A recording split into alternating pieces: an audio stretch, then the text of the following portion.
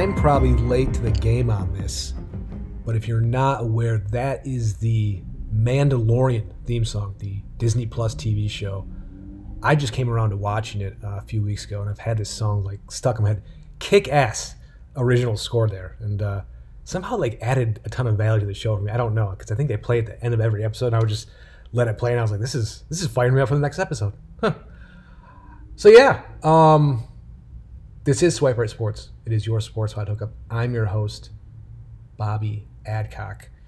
We have two slates this week. The night contest is back. We're going to start with that, the day, head to the night, and get to the NFL, where I had another winning week. But first, we're going to see if we can find another little Marcus Washington play like last week. How'd you like that? Little 7 for 70? Yeah, might be running him back. We'll see. Let's get into it. Starting the day contest right now.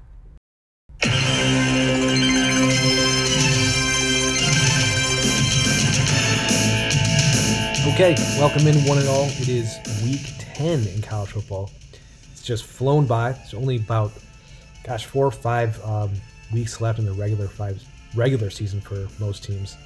And kind of to reiterate a point here that I talked about last week, there's 13 games on this board. I'm not going to spend a ton of time on certain games where I just don't think there's a lot to talk about, where we kind of know their established pecking order.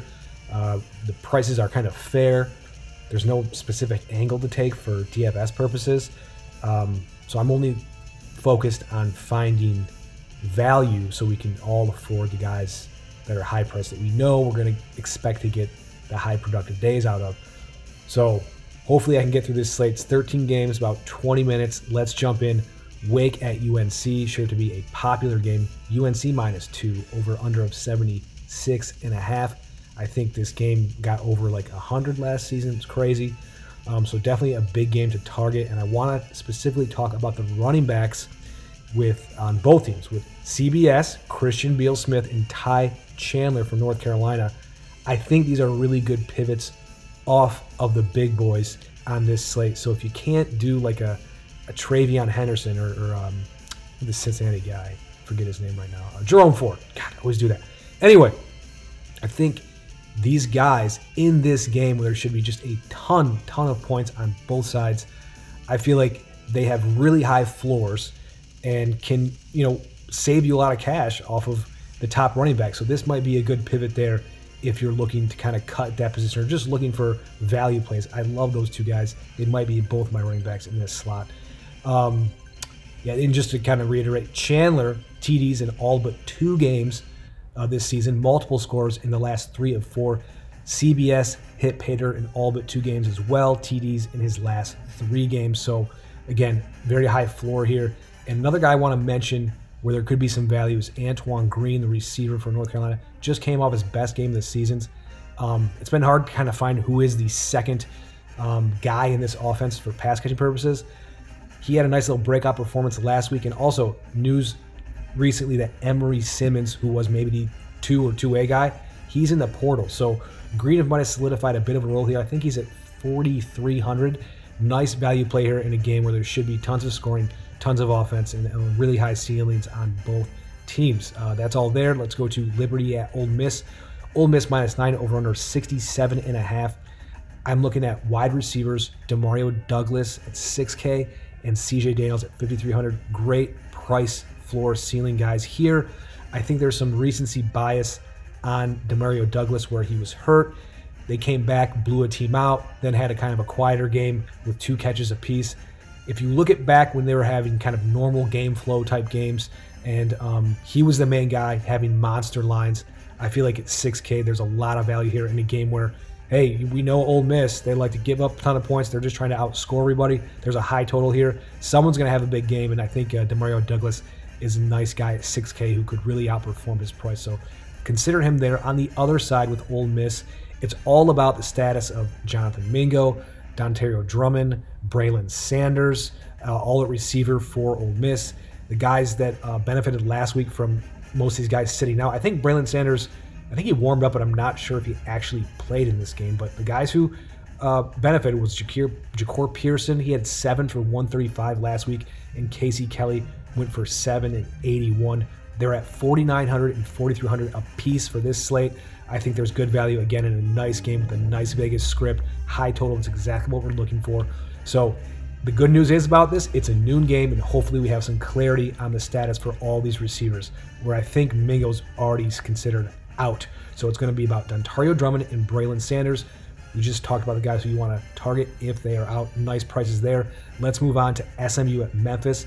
SMU minus 5.5, over under 71 here. Another great game to target. Again, on the SMU side, status for Ulysses Bentley IV. He aggravated his ankle on a 46-yard run called back for a penalty last week and didn't return to the game. He's at 3,800, so this is a really interesting situation where I feel like if he is healthy, he is playing. I think he's someone to consider as kind of a sneaky, if you're willing to take that risk, I guess, at this position this week. I think there's a high-risk, high-reward situation here with Bentley IV for SMU. When he's back in his workhorse role, he's a home run hitter. Guys, just a really good back. This is a really soft matchup and should have a ton of scoring too. So keep an eye on that game. I forget off the top of my head if this is a noon or 3:30 game, but just keep an eye on that situation. If he's out, Trey Siggers is the guy for SMU, and he's around 6,100. He's fine. He's been productive when he had the opportunity, so nice matchup here. Someone to also consider as a pivot off of the big boys if Bentley does not play. Wide receivers, all three for SMU. Very solid price, floor, ceiling guys in a great matchup. It's Danny Gray, Reggie Roberson, and Rashee Rice. I think Danny Gray's 6,200, Roberson's like 59, and Rice is maybe 57. Don't quote me on that, but it's right around there. And then tight end Grant Calcaterra, 4K, very solid value. He's had some nice big games in very good spots for production, and I consider this one of them. So he's at 4K, someone to consider there at wide receiver. But all those receivers I would consider in good pivots off of the really, really expensive guy. Like if you can't figure out how to get Ja'Cory Roberson for Wake Forest or Josh Downs for UNC, these guys can maybe match their production in this matchup here. On the Memphis side, love tight end Sean Dykes. I think he's slightly mispriced at 4,300. Again, I feel like this is recency bias with him. He was quiet the last two games because of blowout over Navy. And then in the last game, their starting quarterback, off the top of my head, what was his name? Seth something? Anyway, he sat out. Peter Parrish was in. He's more of a run-first quarterback, not a great downfield passer. So the offense in general, I think they scored 7 points. It was just a bad game in general for the offense. So because of that, I feel like his price has gone way, way, way down. If you look at the 3 games prior, here's the stat lines. 4 for 47 and a touchdown, 569 a touchdown, and then 6 for 167 the game prior to that. So again, very productive guy. This offense basically all year long has exclusively been Brandon Thomas at running back, Calvin Austin III, big time receiver, and then Dykes at tight end. These are the established pecking order in this offense. Again, should be tons of scoring. He's one of my favorite building block prices. Sean Dykes is at 4,300. So someone to consider there as a building block guy. I think you should. Next game, Tulsa at Cincy. Cincy minus 22.5, over under 54. That puts us on schedule for about a 38-16-ish script. We know that means we're out on Tulsa. Onto Cincinnati. We know the pecking order here. It's Ritter, it's Ford, Pierce at receiver. Prices are fair. And also tight end Josh Wiley, who I've been waiting for, why is he's been so quiet. 2 more TDs last week. He's at 4,900 now. Probably the value might be a little gone there because this isn't like a big high scoring offense, but someone to think about in that range. Next game, OSU at Nebraska. OSU minus 15.5, over under 64. We know Buckeyes, get them in there. JSN, Jackson Smith Najigba, 5,800 still. I think that's a mistake. I think he's due for a big game. Even if he hasn't had a big game, he's been very consistently returning value at his price. So again, very nice price, floor, ceiling guy there, and a great offense. And I think they'll have their way with Nebraska. So on the Nebraska side, Adrian Martinez and Ramir Johnson or bust for me. I think there's good prices on the wide receivers and tight ends, but it's too volatile and it's a bad matchup. Everyone's so touchdown dependent. I think there's other places. As for example, I'd rather have an Ole Miss receiver and either tight end in SMU Memphis, and others we'll discuss coming up. So let's get to them. MSU at Purdue in the next game. MSU minus 3, over under 54. 64. It's about the status of wide receiver Jalen Nailor for MSU. The logical beneficiary if he sits out is probably Trey Mosley at 3,700. He's been productive a few times in games moderately with Nailor in, so I think if he's out, he'd be the next logical choice to benefit. So he'd be a nice value there at 3,700. And I think, I don't want to speculate on injuries, but I'm pretty sure Nailor is sitting. So for the rest of it, we know they're fairly priced. I still think Jaden Reed's slightly undervalued. I think he's at 64. He should be 7K minimum every week. Doesn't matter what the matchup, what the circumstance is. He should just stay there. So I think there's a little bit of value there. Now Kenneth Walker, we talked about last week. I said, man, there's some decent value on Michigan State's offense because of some recency bias. Well, that's gone. Walker's, I think, the highest priced running back at, I think, 8,600. So, yeah, well, do what you want. As far as Purdue goes, so I talked about King Giroux last week. Didn't realize that Xander Horvath, he actually returned. He had a line of 11 rushes, 24 yards, and a touchdown. He's at 3,900. So that's someone there, again, if you're looking to kind of get some, take a risk, take a speculation shot in the running back department. At 3,900, I think there's a, again, low risk, decent reward because you're not spending a ton of money. But he's someone to target if you're really trying to cut at that position.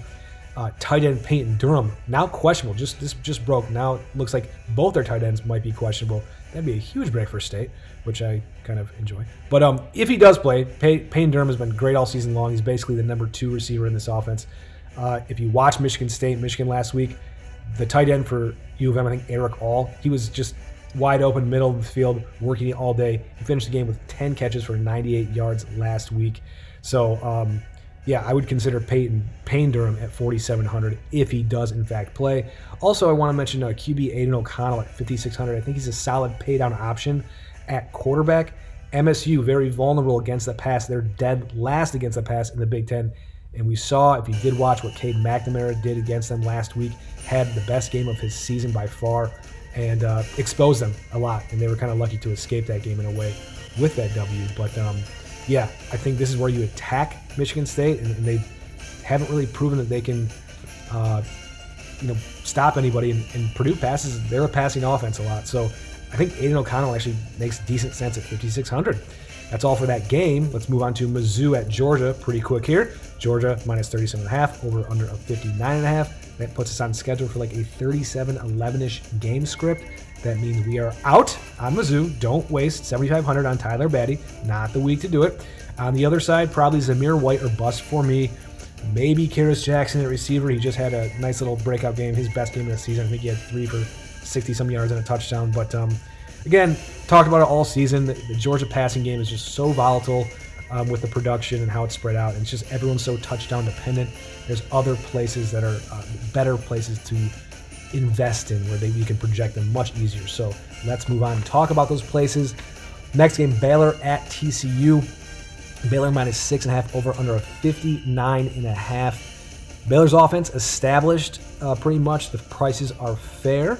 Still really like Tyquan Thornton at 6K. Nice little high floor on him. He finished with 5 for 54 last week. He also threw a touchdown. So I feel like his production's been very consistent. You can count on him to get you, again, a line like that, like 50, 55, 54. That's a pretty solid line for him. And then he has pretty decent touchdown upside in what's a really good matchup with TCU, one of the poorest defensive teams in the Big 12. But overall, it should be a good week for Baylor to continue their success on offense.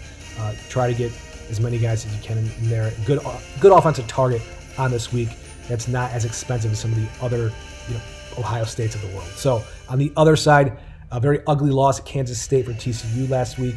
Turned out to be the result of Gary Patterson out as head coach. It's really about the status of Max Duggan and Zach Evans for this game.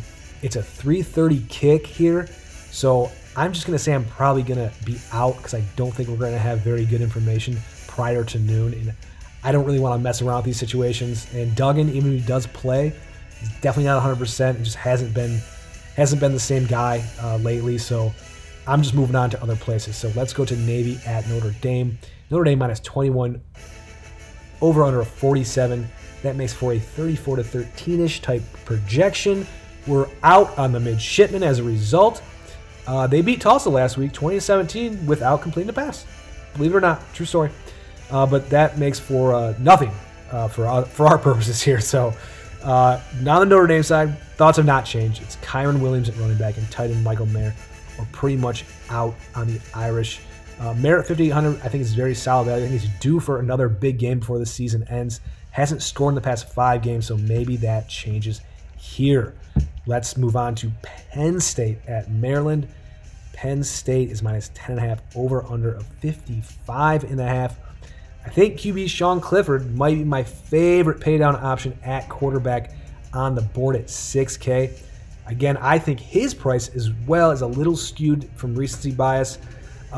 They had that bad game against, he got hurt against Iowa and then was pretty quiet, not quiet, but they lost to Ohio State. Oh, and then lost to Illinois. That's right. So I feel like their offense has been a little bit down. It actually didn't look that bad against Ohio State last week. They were pretty competitive in that game.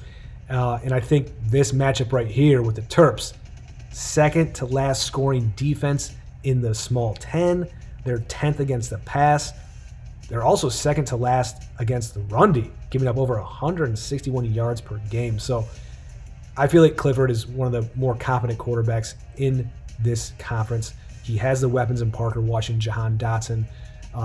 So I feel like this is definitely a week where you're getting him at some value. If you look at former slates in a matchup like this, like weeks past, he'd probably be around like maybe 8K. So I feel like the price has been just a little skewed because of recent circumstances at Penn State. As far as the running backs go, I mentioned that horrible run D. This might be a spot where, I mentioned them against Illinois. I said, hey, maybe this is the week. Illinois is getting some big games on the ground. Maybe this is the week you kind of roll the dice with some of these guys like Noah Cain, Kevon Lee. Well, last week, Noah Cain fumbled on the first snap and was pretty much taken out.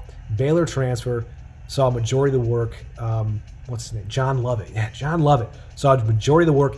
Didn't do much with it, to be honest, against Ohio State, but he's at 3,300 this week. Maybe this is a spot where you speculate. I'm sure whether it's through the air or on the ground, they're going to get their share of offense against this Maryland team. Everyone pretty much does. And then we know, like we mentioned, wide receivers, Jahan Dotson, Parker Washington. They're fairly priced. Do what you will. On the other side, still like value of wide receiver Rakeem Jarrett. His price has been down because he hasn't really had a big blow-up game without Dante Demas on the team. But still, I think at 4,800, he makes sense. I think he had like a 5 for 40-some yards or 50-some yards last week. Not terrible. And I think at 48, that kind of is somewhat doing the job. And he has a little decent touchdown upside there.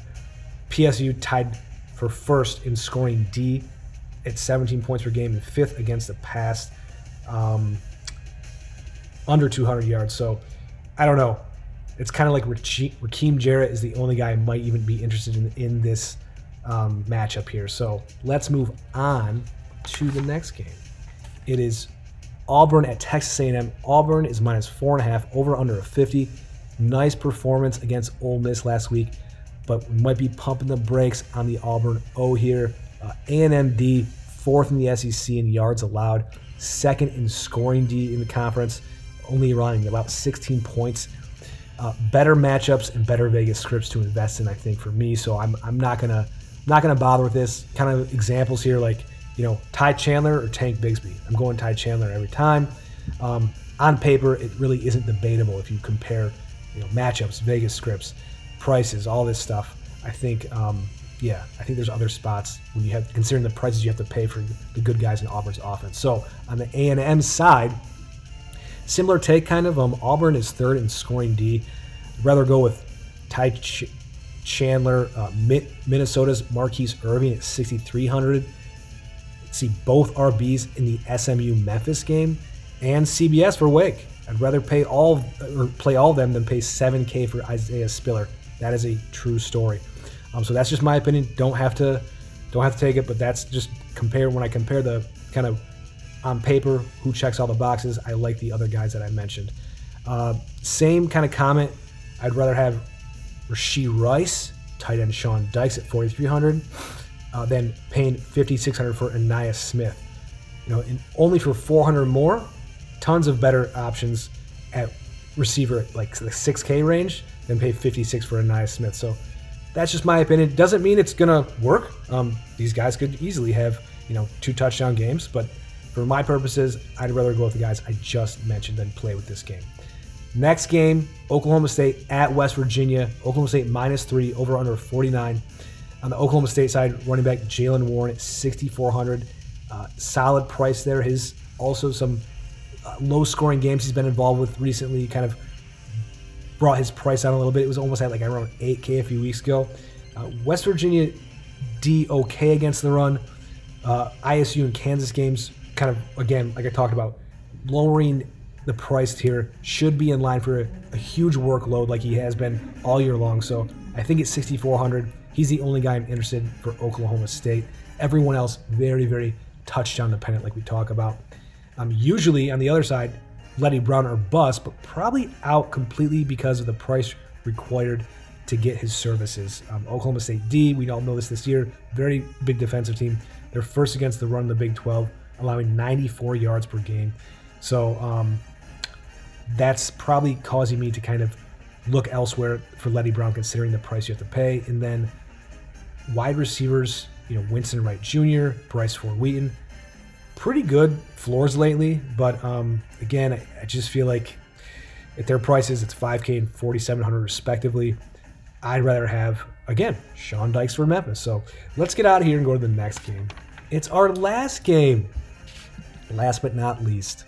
Actually, it probably is last and least. Illinois taking on the Gophers of Minnesota at Minnesota. Minnesota is -14.5, over under of 44. We are out on the Illini. Gophers actually pretty good on D, 3rd in total D in the small 10, 2nd against the run at 93 yards a game they're allowing, and 6th in scoring D at about 19 points per game they're allowing. So nothing to say there for Illinois. On the Minnesota side, another running back, Bryce Williams, out for a season for Minnesota. Unbelievable. That leaves Marquise Irving at 6,300 and Kai Thomas at 5K to pick up the slack. Minnesota loves to run the ball. Doesn't matter who's there. They're going to run the hell out of the ball and play defense. That's what they do. For my pick, I'm going with Marquise Irving. He's their highly recruited 4-star guy. I think he's going to get majority of the carries. He had the bigger game last week as well once Bryce Williams left the game. So I like Irving at 6,300. Again, really nice paydown option, pivot option off of those big boys like Travion Henderson and Jerome Ford. Illinois D, 3rd to last against the run, over 160 yards a game they're allowing. 4th last in scoring D and total D. So, I think it's a nice matchup here for a guy like Irving, and should have plenty of work for him. And also wide receiver Chris Autman-Bell, solid value at 4,900. He is the clear #1 wide receiver, but not a very heavy passing offense and high scoring offense. But I think he has enough volume where he can return value at that price. That is it. That's the board. We're going to take a small break and head to the night slate. You did it. I did it. We did it. All right. The night board. I think I got that day board in a little over 20 minutes. So for that, this 8-game warm, I'm going to get it under 10. Watch this. Week 10 night, 8 games. First game, LSU at Bama. Bama -28.5, over under 68.5. Puts us on pace for a 47-19-ish Vegas projection. We're out on LSU. In on Bama. BRJ everywhere at running back. Prices are fair. Let's move on to find ways to afford them. Texas at Iowa State. Iowa State -6.5, over under 60. Texas side, talked about it in the open. Marcus Washington, 7 for 70 last week. His price should be up to around at least 45, maybe even 5K, because that is the pecking order now. It's Joshua Moore, it's him, and Xavier Worthy probably leads the charge at receiver. So he's involved. 3,800. He might be my building block piece for this slate. And also Moore, another TD last week. He's at 4,800. Solid value there on the Texas side. On the Iowa State, straightforward all season. We know the guys to play. Brock Purdy, 6,600. I think a solid paydown option at running back. UT 7th in yards allowed, giving up over 432 in 7th scoring defense, allowing just around 30 points per game. So 6,600 on this board. I think that's a solid price for Purdy. He's shown he can be productive in the right spots. This could be one of them. Only team worse against the run is Kansas. These guys are allowing over 200 yards per game. That is the Texas Longhorns. So Brees Hall, everywhere. And I'm going to tell you how to afford them. Moving on, Oregon at Washington. Oregon -7, over under 51. It's dire bust for Oregon. Washington, they are the top Pac-12 against the pass, and their top scoring D.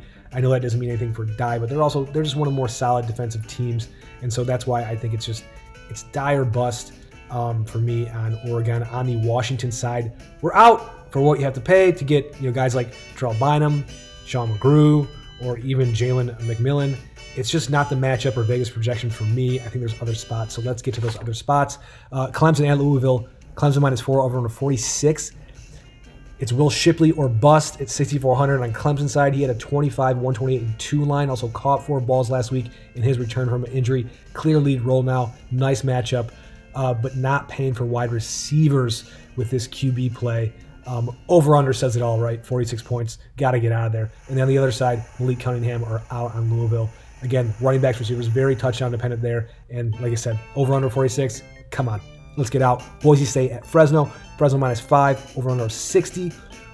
Running backs, very high risk, high reward situation with George Holani. He had a limit on his snaps last week. He said he should be cleared for a full workload. I'm not sure what that even means, but he's at 3,500. So if you're looking to kind of, take a speculative shot here at a guy who in a really nice matchup with Fresno in a really low price at a running back position, I think he's the guy.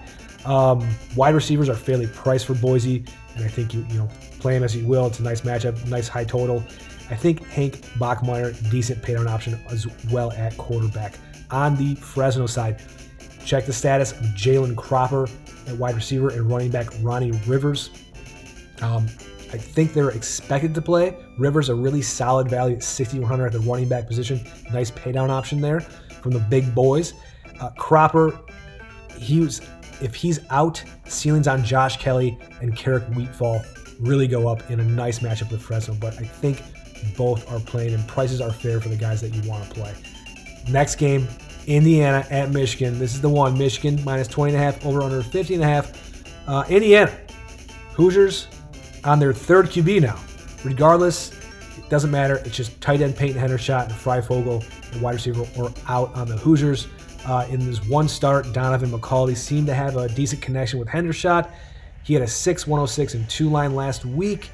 Solid floor. Should be plenty of passing. I'm not expecting him to get 6, 106, and 2, but even if he catches 7, 8 passes and they're all for 10 yards, hey, that's getting you home at I think like 4,900 is that. So that's a win. And there should be plenty of passing game flow for them.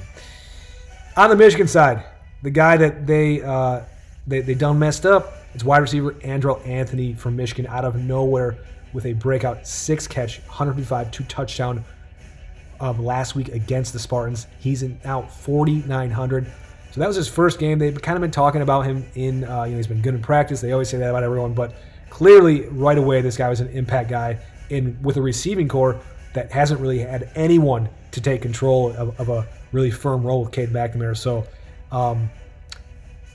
that said, Cade McNamara, 5,600, coming off his best game of the season against the worst pass D. Well, guess who's second worst pass D? It's IU. So I really like McNamara at 5,600. He might actually be my quarterback. I know he has the J.J. McCarthy thing going on with rotating, but I still think he's going to get a majority of the series and played really well in a nice matchup last week. A nice matchup here. I think he can get value at 5,600 as a pay down option. Next game, it is Tennessee at Kentucky. Tennessee -1, over under 57. Line kind of seems goofy to me. Kentucky's a very solid defensive team, and Tennessee's just very doesn't really have any good wins. Just seems weird to see them -1, but whatever. It's Tion Evans or bust on Tennessee. I think I'd rather have UK's Will Levis over Hendon Hooker if based on price. So I don't really care for Hendon Hooker either. I think there's better options at quarterback, maybe like Brock Purdy at 6,600, for example.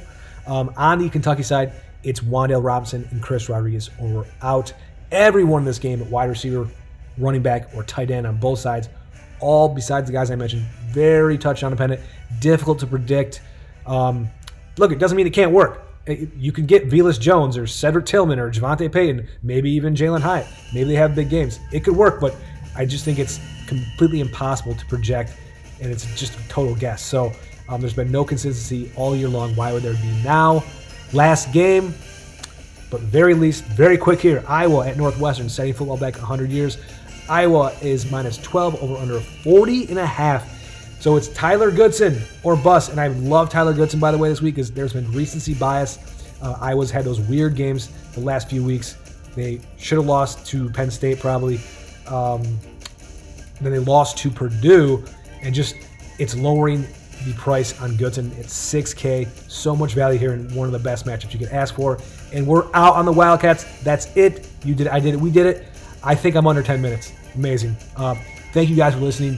Good luck to all of you. And coming up next, we have the NFL segment. Another winning week. I'm on fire. Stick around.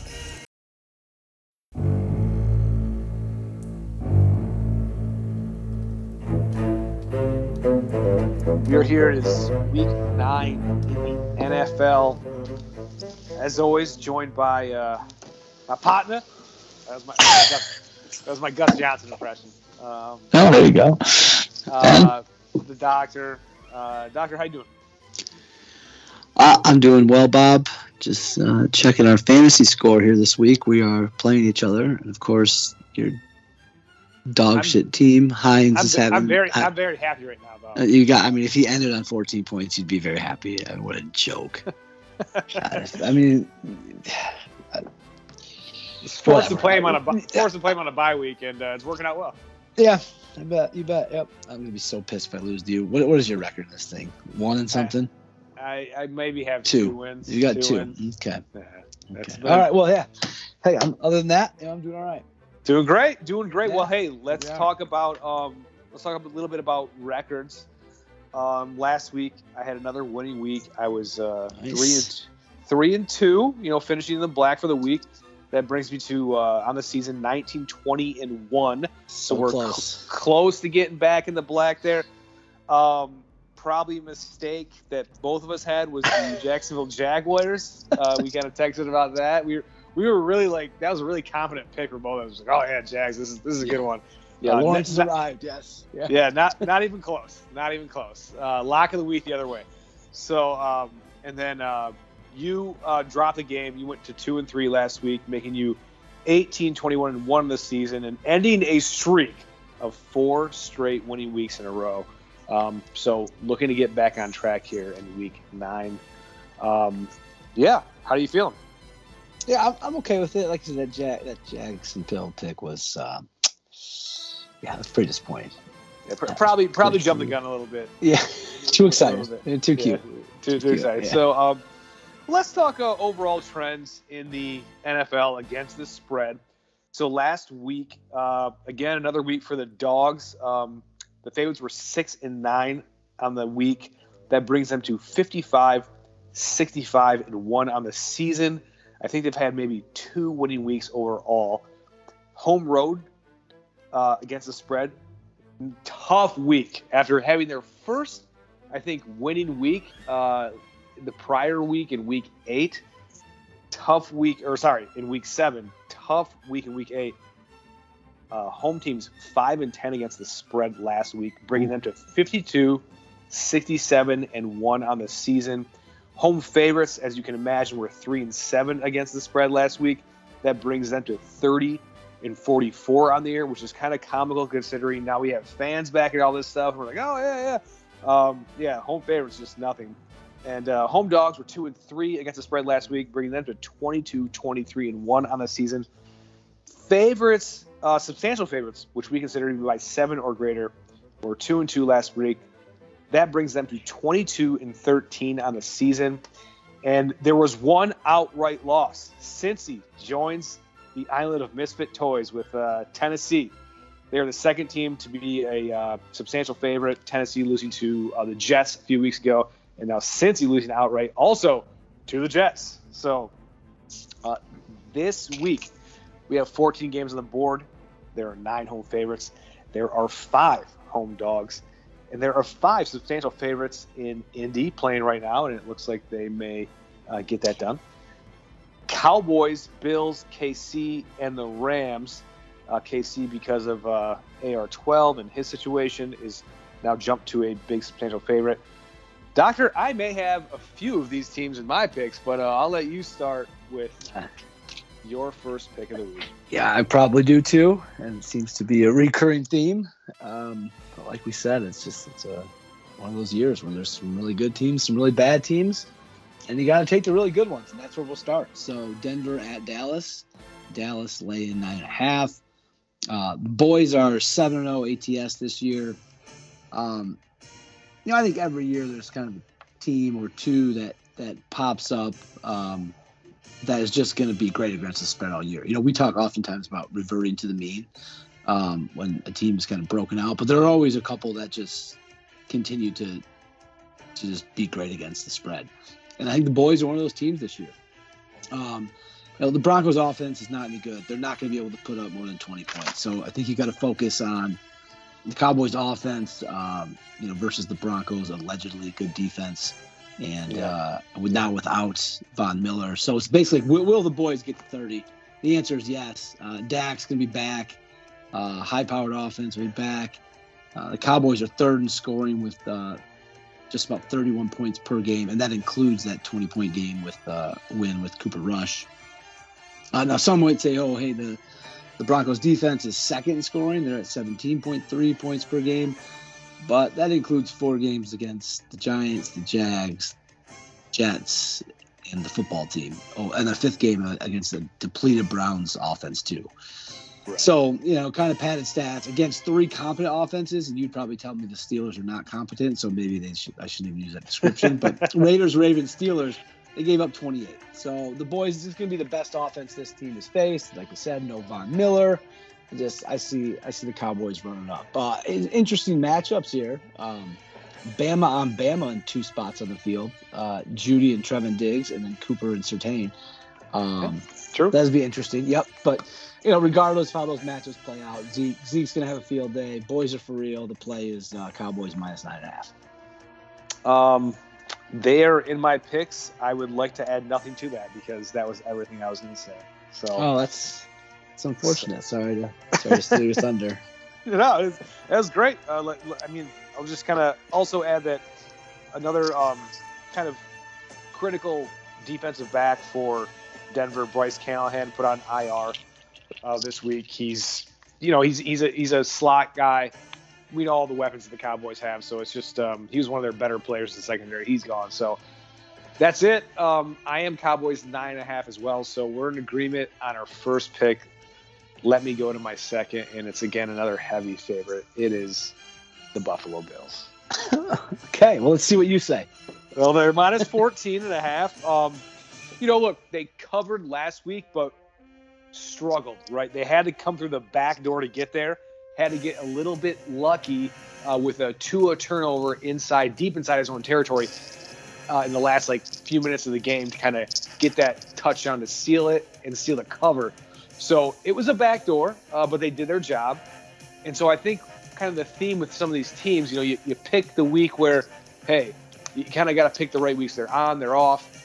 When is this going to be the week? And I feel like even though they did cover, that was a week where they kind of got lucky. This week, however, going against a defense for Jacksonville that is putrid, and I want to point out the point totals for the Bills over the course of the season. So 23 in a loss to the Steelers in week 1. Then they went 35, 43, 40, 38, 31. And then 26 last week when it was covered. So, again, kind of like we're talking about the chasm between these teams where, they're just mostly these good teams, which we consider the Bills to be, they're probably going to be the 30s most weeks. And these bad teams are struggling to get 20. And I don't, 14.5 doesn't really bother me here. And also, I want to ask you a question, Don. The Bills' defensive rankings against the pass in terms of opposing QB percentage, yards per attempt, yards per game, touchdowns allowed, interceptions, and opposing passer rating. Where do you think they rank in the NFL? Well, you just gave me a bunch of stats. What? No, I'm gonna here.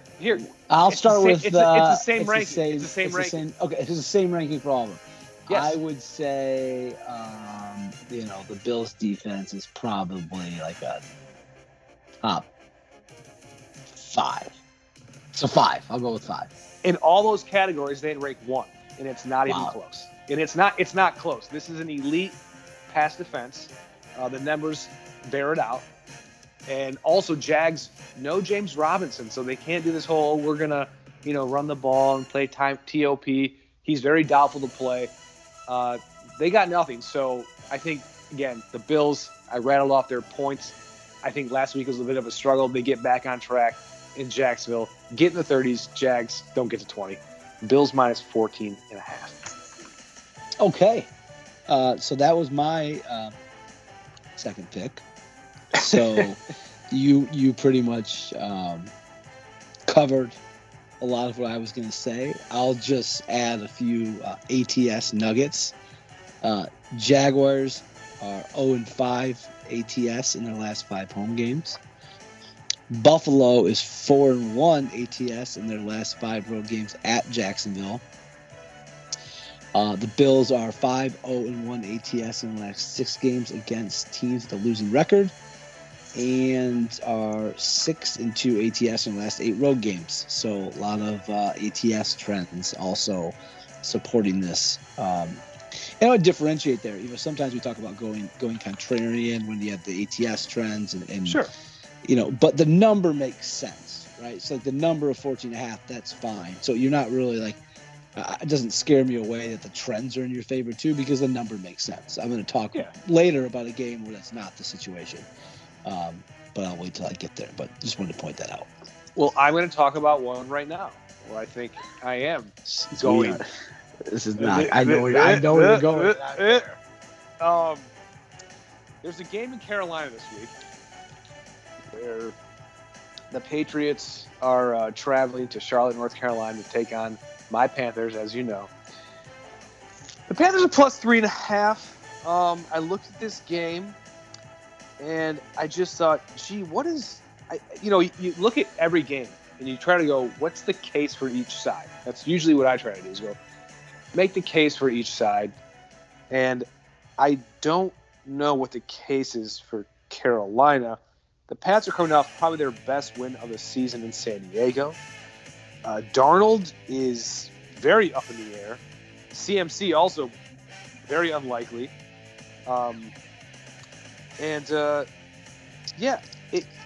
Also on Action Network, this is according to them, percentage of bets in favor of New England, 73% to 27.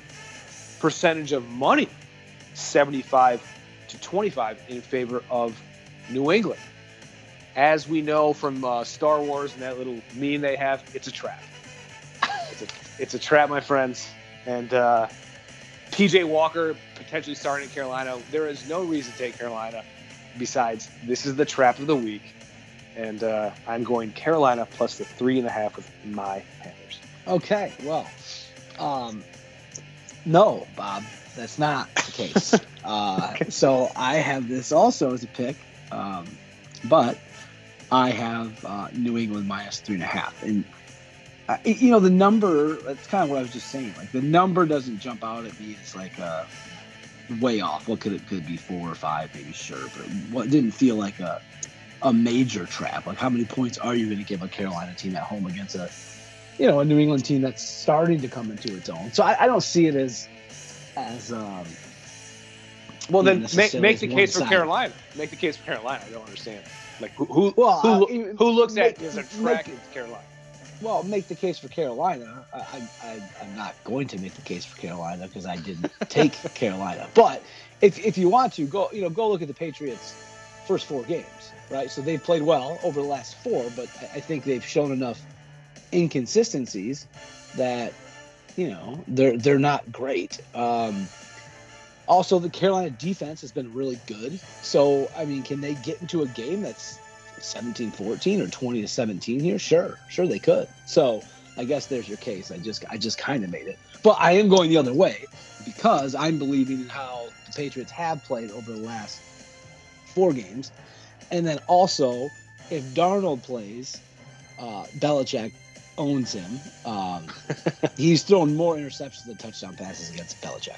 That's over however many years he played with the Jets. I don't know how many it was, but more touchdown passes or more interceptions than touchdown passes. And if it's not him, then as you mentioned, it's PJ Walker. PJ Walker. And Walker, he might as well be a rookie. And we already covered all of Belichick's stats against rookie quarterbacks over a couple weeks ago when he played Wilson. So that defense is going to have a field day against the Carolina offense.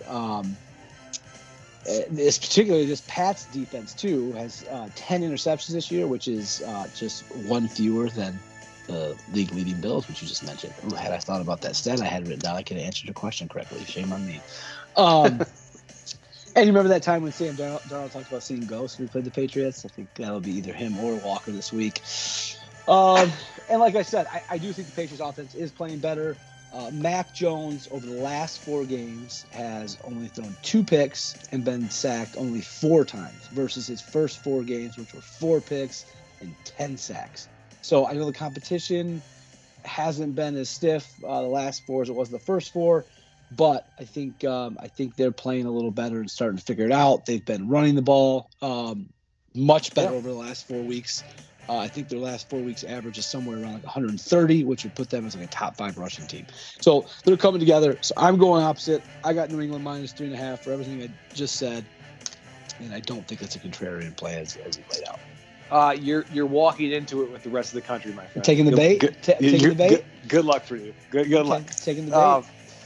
Well, I think I kind of some comments you made earlier subtly. I think I know where we might have a disagreement as well. I don't know. I don't know. There's a game on the East Coast in the city of brotherly love.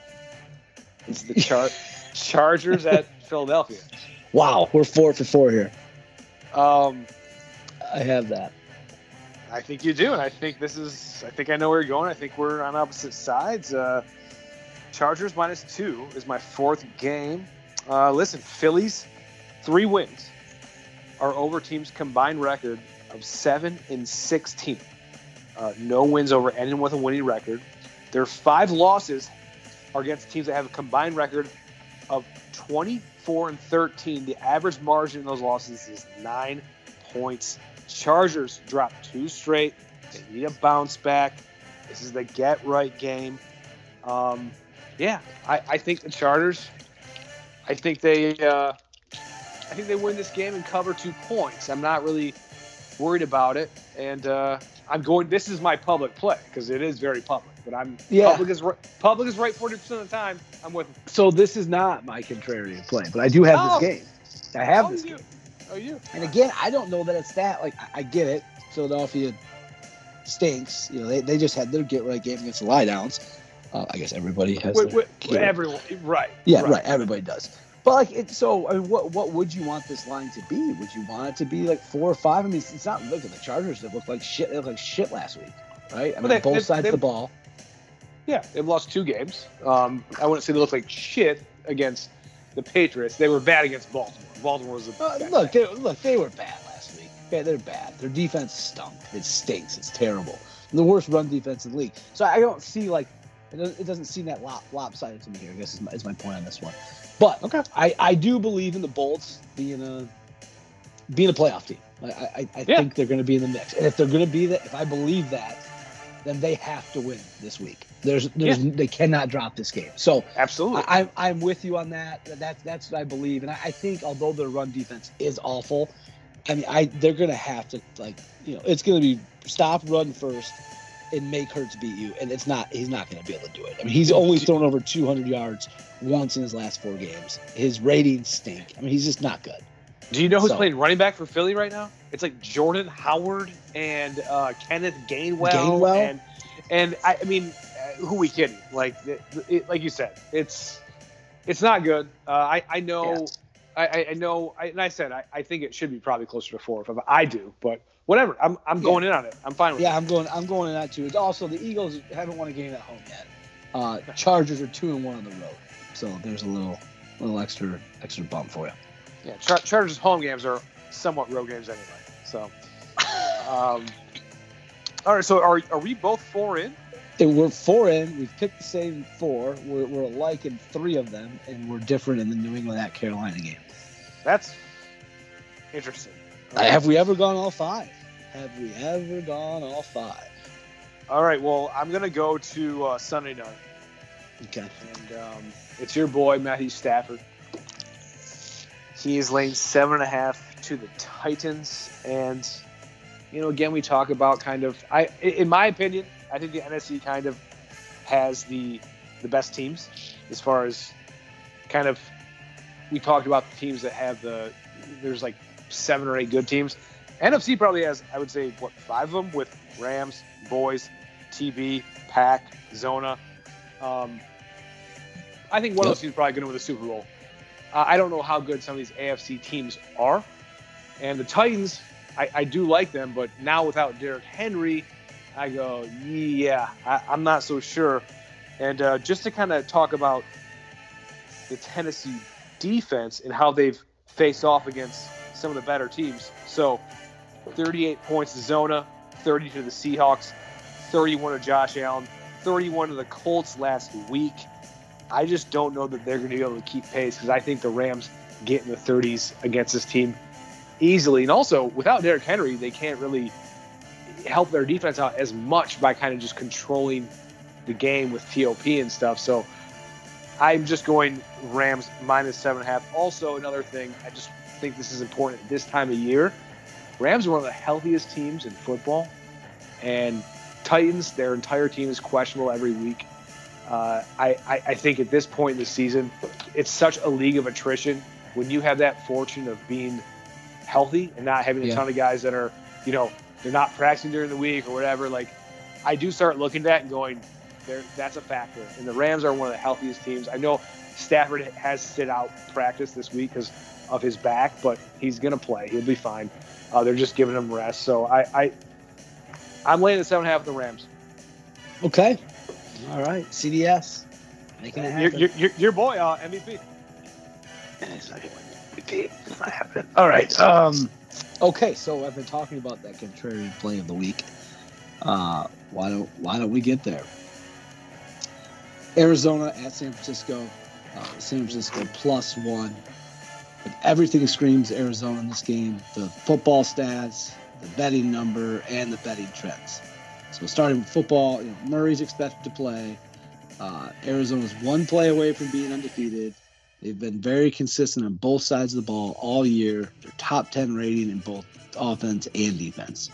Yep. San Francisco, pretty unimpressive thus far, and offensively is just seemingly challenged. I know they had some big plays last week against the Bears, but whatever, it's a one-off. Yeah, and they've just been challenged. San Francisco's just been challenged all year, just hasn't looked good. Then the number 1 here seems really low. Like I would have expected this to be at least 3 at a minimum, and probably envisioned it more like 4 or 5. Then you throw in some betting trends here. San Francisco's lost 10 of its last 11 home games. Cardinals are 6-1-1 in the last 8 games ATS against the Niners. San Francisco's 2-5 against the spread, and 2-3 overall when the team records more than 17 points. I think we all expect the Cardinals to put up more than 17. I know they only put up 17 in week 5 against them, but I expect that to be the floor for them.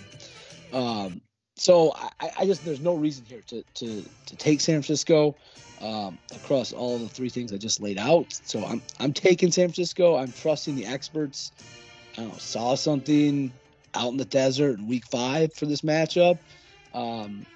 Or, they believe the 49ers are going to cash in on a must-win situation here. Because, this is kind of it for the 49ers, right? I think if they drop this one, it's, season over. No playoffs, no hope. Yeah.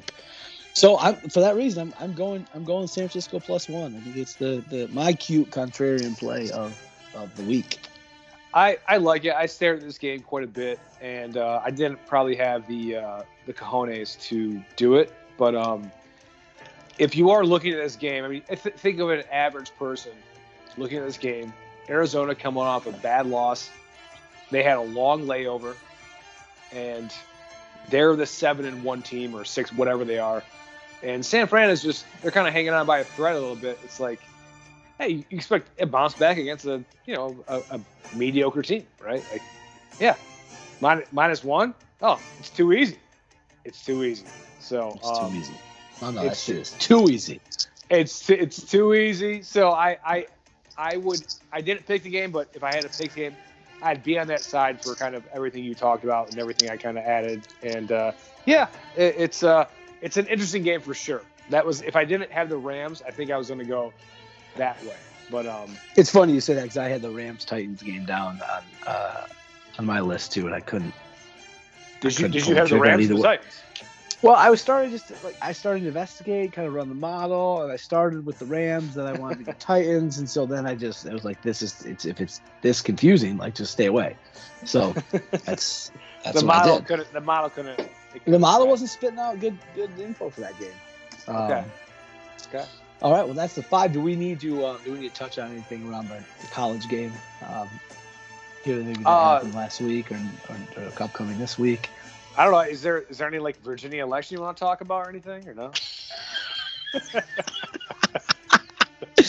Oh man, the journos have lost it. I mean, they have lost their minds. It has been such an entertaining week to watch the journalists just try and spin zone everything. It is comical. Okay, well, I don't know. A lot of good entertainment. I just wondered if maybe you want to count it. Well, whatever. Well, no, the Republican guy won the governor there, so I mean, it's not supposed to happen. Wasn't supposed to happen. I don't really care about that part of it as much as I do like the journalists they're broke. The reaction. That's the fun. That's why I find it very entertaining and interesting, and the narratives they come up with to try and explain why it happened, instead of just looking in the mirror and saying, maybe some of the things we're saying aren't necessarily what 80% of America would like to see. Yes, right. Popular. And they've been doubling down. There's been no reflection at this point. No reflection at all. Oh man, it's very very similar to our sports media, isn't it? Yeah, you could. Yep, absolutely. Lot of parallels, isn't there? Well, I mean, did you see what happened to Portnoy today? No, not at all. Not at all. Oh yeah, Business Insider wrote some hit piece on him. They apparently two or three women came forward and said that he had, I think the term was violent sex with them, and Jesus. then they were depressed afterwards and upset. But the reality is, they flew to his place in Nantucket, met him there. Seemed like it was pretty much consensual sex, and one of right. So it seems very consensual, right? It's a lot of he said, she said. He came out and made a statement. It was basically, this is absolute bullshit. Like there's no truth to this. And I tend to base. They've been writing a story apparently for 8.5 months, and found 3 women. Like apparently talked to like 20 and found 3 they could talk about. And so the guy might be a little kinky. I don't know, but it was a hit piece. Like it just it feels like people are just out to get him. That kind of stuff. Course. So is he like married or anything? No, he was a long time ago. He's been divorced, I think, for probably like 7 or 8 years. Okay. All right. So I'm not gonna touch that with a fucking 10-foot pole. So yeah. Jesus Christ. Anyway, it's go check it out at least. I mean, it's interesting, and it's the who knows what happened or didn't happen. We don't know, but it's immediately the guilty until prove yourself innocent piece. That's the tough part of it. It's typical. Yeah. So level of nervousness on MSU 1 to 10. Yeah, I think you're a solid 8. Right? I mean, you've got Purdue, who's spoiler makers, right? I mean, they've got a proven, I mean, they've already done it this year, and they have a proven history of beating top 10 teams in their place. I think they're seemingly a pretty good football team. I think I haven't looked at them statistically, but they're usually a pretty good pass team, which Michigan State is kind of their weakness right now. Yep. Michigan State's coming off a big win. I don't think the good thing is I think MSU realizes although they're 8-0 and a very very good football team, they're not great. I think they understand they can't just show up. So I know they're coming off the big win, and there's a lot of emotion with that. But I think they were able to get back to focusing on what's in front of them. So I don't think this is going to be like them overlooking them. If they happen to lose this game, it's just going to be because they got beat, not because they, just showed up. Yeah. I mean, Tuck ain't gonna let that happen. Right. I'll say again, like last week. I think I'll say win a close game. I think it's going to be at the beginning of the fourth quarter. I don't think it's going to be a coin toss, and they're just going to have to make plays, just like they did last week. Yeah, I mean, look, they had to make some plays against Indiana. They had to make some plays against Nebraska. They had to make some plays last week. So look at I think they know where they sit in the grand scheme of things, and hopefully Tuck coming. Yeah. Any comments on the game from last week? Did you any of the replays that you thought should have gone another way? No. I'm not even gonna say. Oh, you're not gonna comment? I mean, there's nothing to say. I do. You can't. If you finish the game getting outscored 23-3, you can't talk about officiating. Sorry. So that's all I'll say. How about you?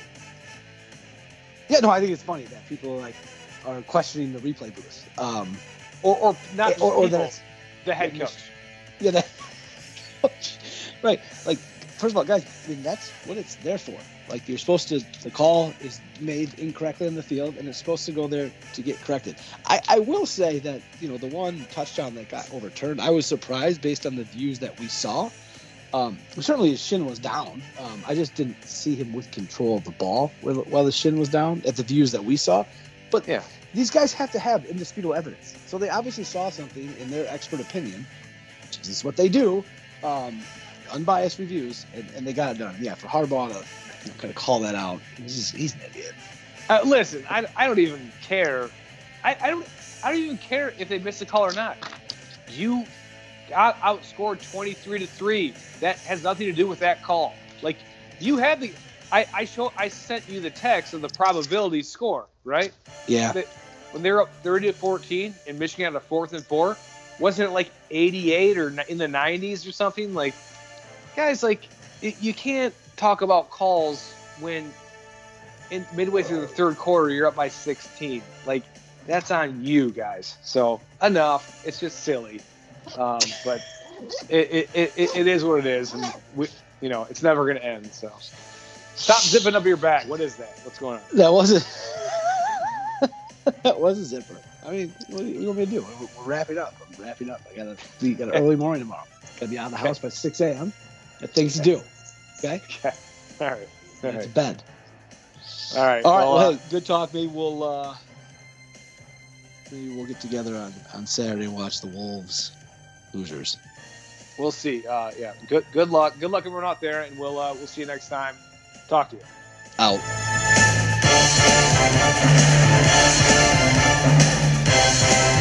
Whew. Another big week for the Spartans this week. It's like every week is a big week at this point now when you're in their position down the stretch. It's like every game, it's like you're kind of in the playoff. Every game is a playoff game. So, yeah, should be a fun week. Should be a fun Saturday. A lot of interesting games, and also Sunday as well. So let's have another fun, good week. Good luck to everyone out there on your Saturday and Sunday ventures. And thank you for listening, and we will see you next time.